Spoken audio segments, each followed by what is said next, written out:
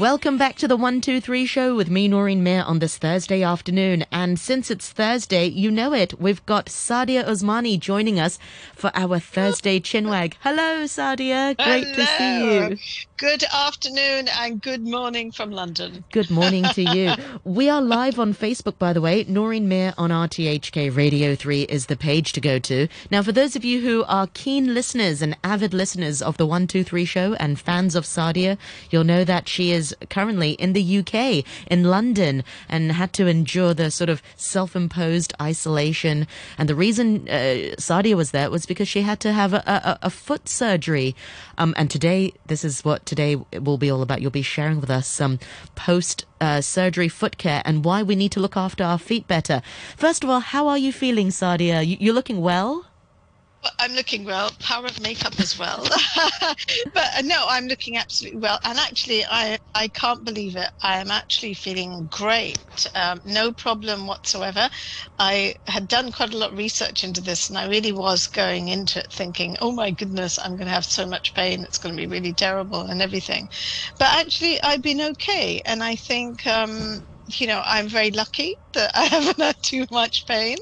And I think, it's also perhaps a lot to do with care and probably a very good surgeon. Yeah. But just being very careful after having surgery. I think that applies to anyone really who has any form of surgery at all. It's the post-operative that is so important. So I had this procedure, which, we've kind of talked about foot care and things like that. But basically what it was, and the technical term is called hallux valgus. And that basically means bunions, right? So I had sort of bunion surgery, which was a little bit more sort of complex and severe because mine had developed and some deformities taking place in the bones and things like that. Oh, But that sounds so painful. Because let's give us the backstory. It was very painful. I remember seeing you in the studio and you coming in before the COVID restrictions. It was painful for you to even walk on your feet. Yeah, it was getting painful, and I have it actually in both feet. And it's something that, the condition, the reason that lots of people have it is it is hereditary. So I certainly know that my father has it, and I think potentially my brothers and sisters could have it, but then it might just be that something maybe with me has aggravated it and made it worse. So I think if you're potentially able, if you have the potential to have it through hereditary, it might be sort of emphasized a bit more if you're not careful as you grow up and things like that. You don't wear high heels though, because I've heard I don't high wear heels high make them heels. worse. Yeah, you don't wear high heels. High heels and very narrow shoes, and I think just general foot care. I think we're all quite, if we think about it, the amount of time we spend on our feet all day, as adults, as children, our feet are so important because they are taking our whole body weight. And I remember Cruzanne doing the audio talk on it once, and she was talking about the foot, and I couldn't believe that there are 26 bones, 33 joints, over 100 muscles, tendons, and ligaments in your feet. And when I was looking at some of the statistics just to do with this particular condition, sometimes up to 50% of older adults actually have a foot disorder, and research has shown that 23% of people aged 18 to 65 and 36% older than 65 have bunions. And the bunion is basically that kind of the bony thing at the base of your big toe, which kind of On the grows side, yeah. and then it becomes quite uncomfortable to walk. But it also then kind of affects your other toes because of the way that you're walking because of that. And then pressure is put in different parts. So your whole way of walking can change, and then that affects other bones, and it can create, you might have this because you might have something like rheumatoid arthritis and things like that. But I was quite surprised as to how common it is. And I think, certainly good foot care generally in any time of your life is very important. And also, from the word go with children, for instance, I know that, as children, we're always quite careful about, make sure they're not wearing tight shoes, make sure it's giving them enough space to move. So it's really good just to develop those good habits right from the start. So I had this surgery, and I had it exactly a week ago. And I was really expecting that I was going to go through a lot of pain. I've got lots of painkillers and things like that. But I've been okay, thank goodness. And but I have not been able to put my foot on the ground. I cannot put any weight on it. Oh, so you haven't started walking yet? I've got crutches, and they taught me how to use the crutches soon after my operation. I was only actually in for the day, so it's actually just like a day you have to be there. And they give you a quick physio after you've had the operation, where you do stand up and you have to walk across the corridor and things with crutches. And I've never, we always see people with crutches, and we never really thought about how do you walk with these things, But there's this kind of method where you use a triangle then you have a triangle shape, like you basically, your foot is in one place, and then the crutches are in parallel in front of you, so you see a little triangle. So you have to keep that in your mind. That's what the physio said to me, and said, okay, just remember triangle. So I've been hobbling around the house ever since, and I'm here. The reason I came to London to do it was because I have my daughter here as well.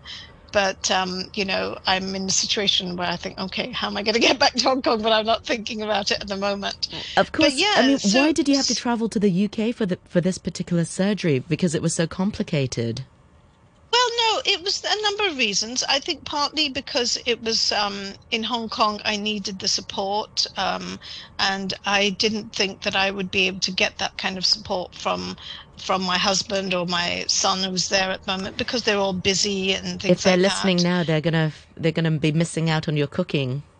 Yeah, I managed to get somebody to help cooking in the house anyway. But so that was part of the reason. It was also, to tell you the truth, it was quite pricey in Hong Kong to do it as well.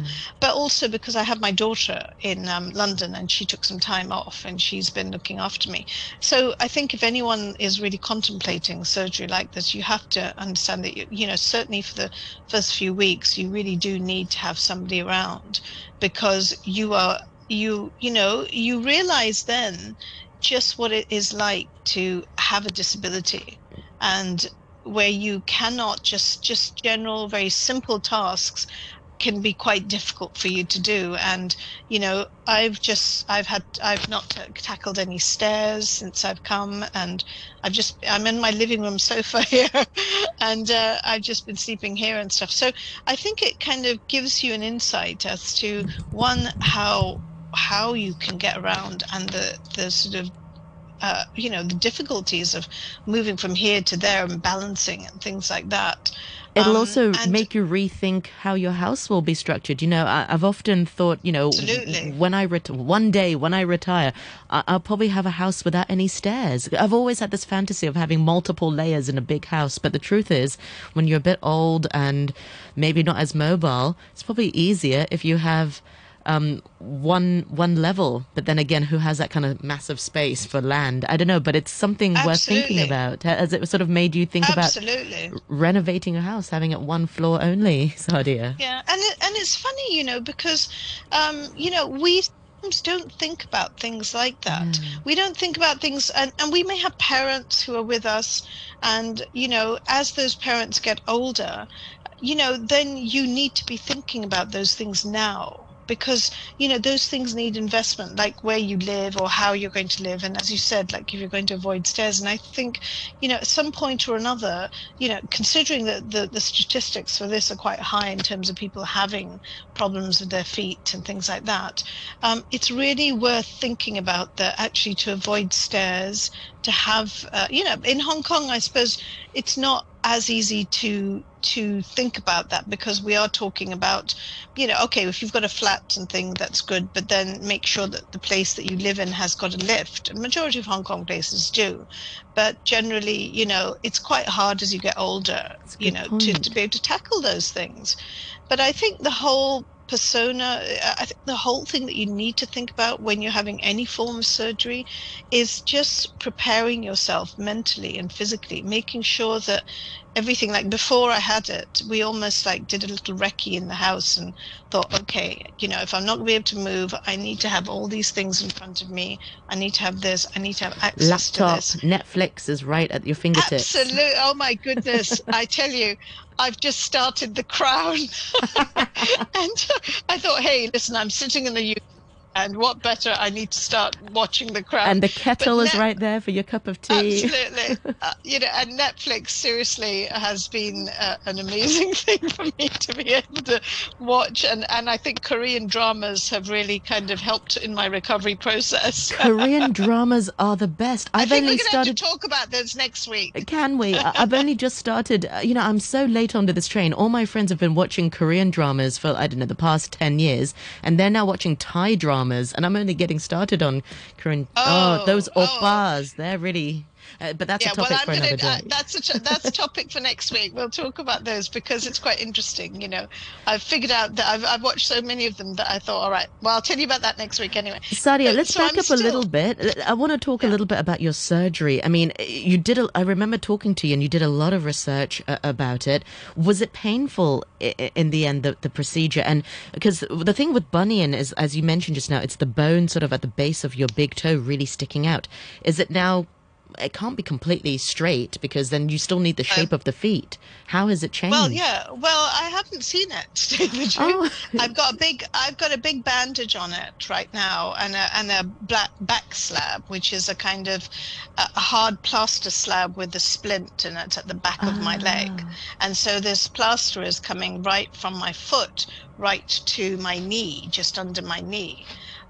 So I am due to see my surgeon on Tuesday, and he is then going to remove some of the stitches. So I will actually then get to see my foot to see what it looks like. But basically, what happens during the surgery is I hope my surgeon doesn't hear this because he's going to think, what is she talking about? But basically, what they do is they cut the bone that is sticking out and they almost turn your toe around to make it straight, and then they put screws and plates and things into your foot. So at this moment, soon after my surgery, when my surgeon came in and told me, and said, look, everything went really well, and you have got now 5 screws in your foot and a plate, a metal plate. Oh, really? Wow. It'll be interesting when you go through the metal detectors in the airport. That's what everyone keeps saying to me. Sorry. It's going to buzz. So I'm going to have to check with them. I'm going to have to check. Oh no, it's in my foot. So that what they do is they trim the bone and stuff. They turn it around, and they're basically making your big toes go straight, because it's almost like if you have your 2 feet together, then they will look like that, because both of your big toes are actually angled pointing off like this. Yeah. So it was bent. So now basically one of them is going to be like this. My other one still needs attention, but I've been told I have to wait another year or so before that happens. So now hopefully this one should be reasonably straight. Were you expecting to do both feet at the same time, or was it always the one? I was thinking of it, but I think it's pretty dangerous to do that. It's not really helping you at all. I think you have to be quite careful, because then what happens is that you can't walk now, because I've had one, then a lot of pressure. Yeah, I can't walk, and I'm basically jumping on the other foot when I don't have my crutch, So so much weight, then your entire body weight goes onto the other foot. So it's a bit risky. I think if you were having just minor sort of so severe, then I think you can get away with that, because the whole repair afterwards is a little bit quicker. But here, because I've had a little bit more complex surgery, because I had problems on the other side of my foot and on the top of my foot, it was a bit too risky, and he said clearly that no, you should wait at least like 6 months to a year, because so much weight goes on the other foot. But this is I'm quite amazed. This is quite sort of common. This is common. People do have problems with their feet, and I'm sure quite a few listeners, or people watching right now, have gone through it. And there are different ways of tackling this. I tried for 4 years to wear orthotics, and so insoles that were there to give my foot some support. And you can try by wearing your shoes, you can try by all sorts of things. The end situation is that if you can't manage it and your pain is really quite bad, then surgery is the solution.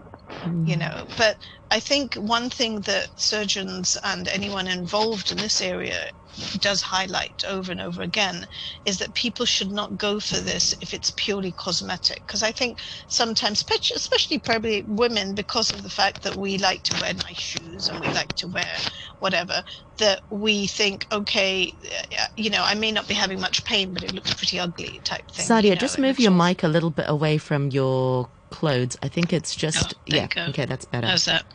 Yeah. So I think we must not, people must not, certainly women must not focus on the cosmetic side of things to have a surgery like this, because it's really not. It is about pain, and it is about relieving that pain. So don't ever please go into this purely because you think, oh, I want my feet to look nice when I wear sandals. It's not worth it. If you are okay and you're fine, then don't do that. And I think a lot of the surgeons probably do, they do highlight this right from the start, that listen, this is not about just making your foot pretty.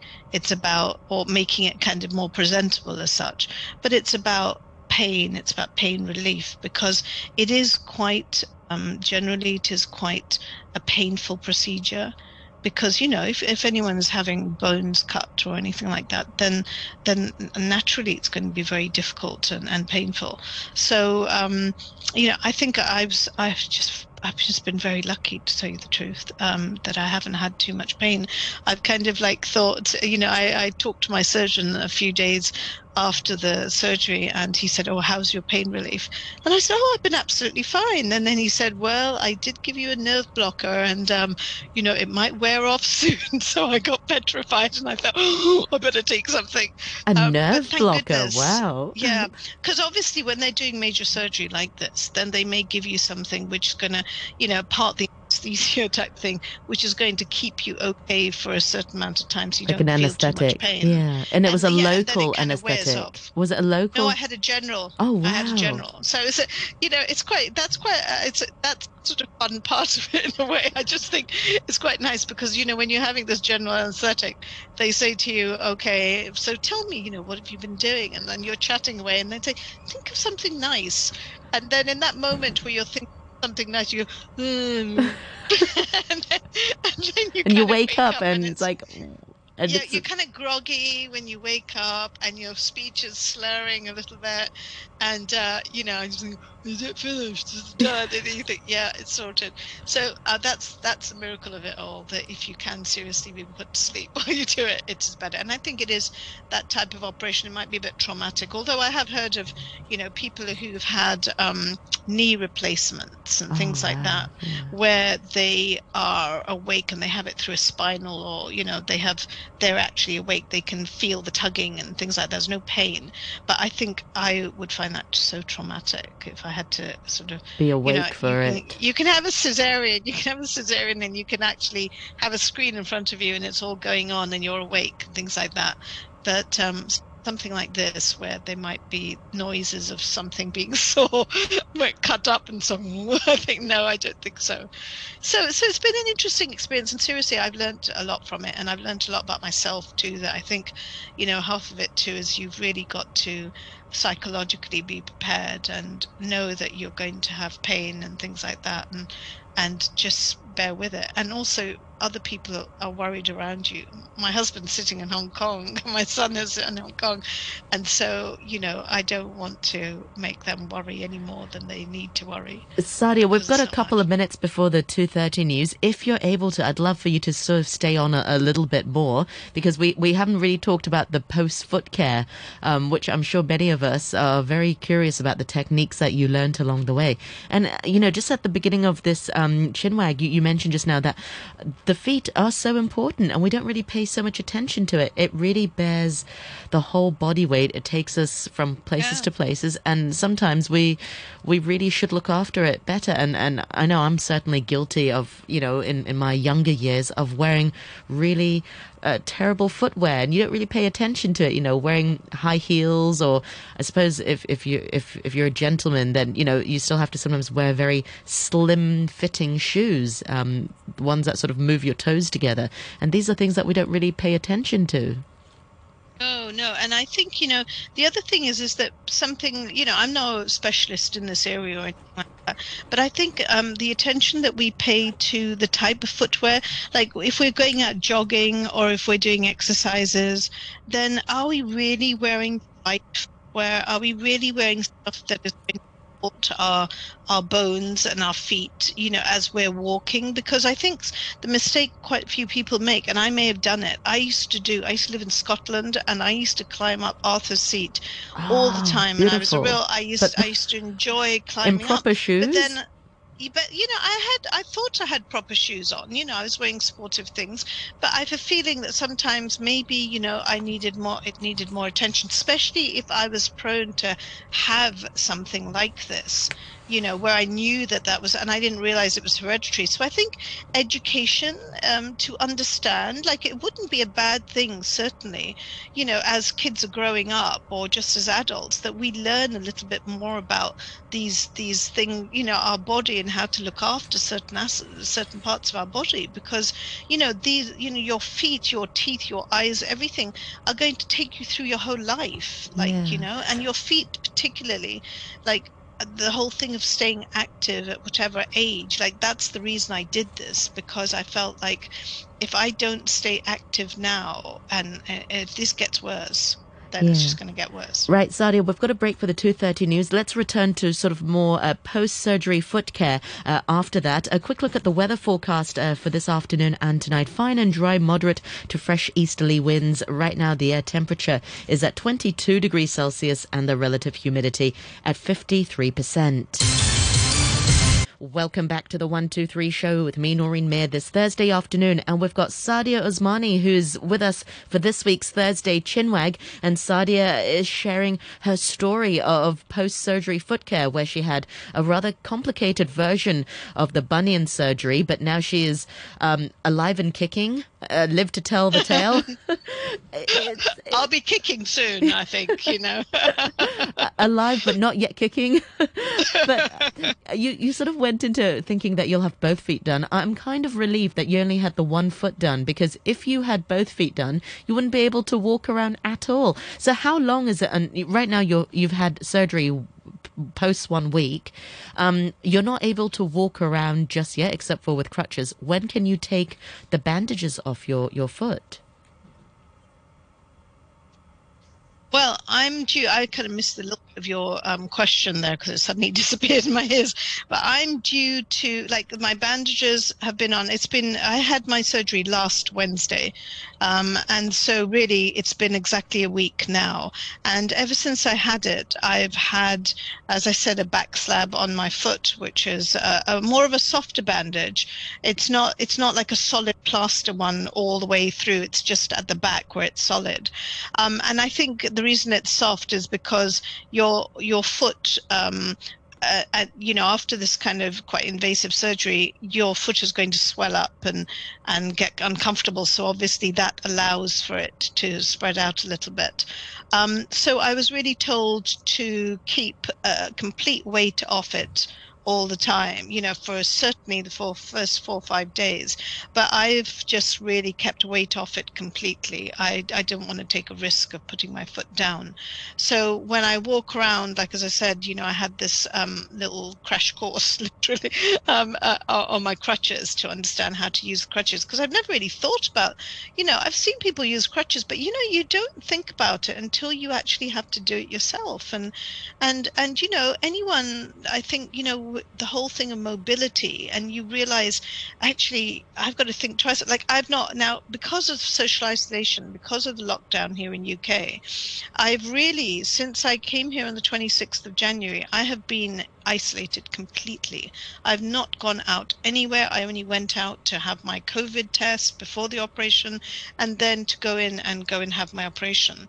But ever since then, I've not stepped out of the house. I've had to walk anywhere. It's just really surviving in the house and walking around. But you realize then that just general things that you do every day, you have to think twice about them. Just Yeah. going to the bathroom. I haven't been able to have a shower because I'm too scared to get in, and then because the dressing is soft, you have to cover it up completely.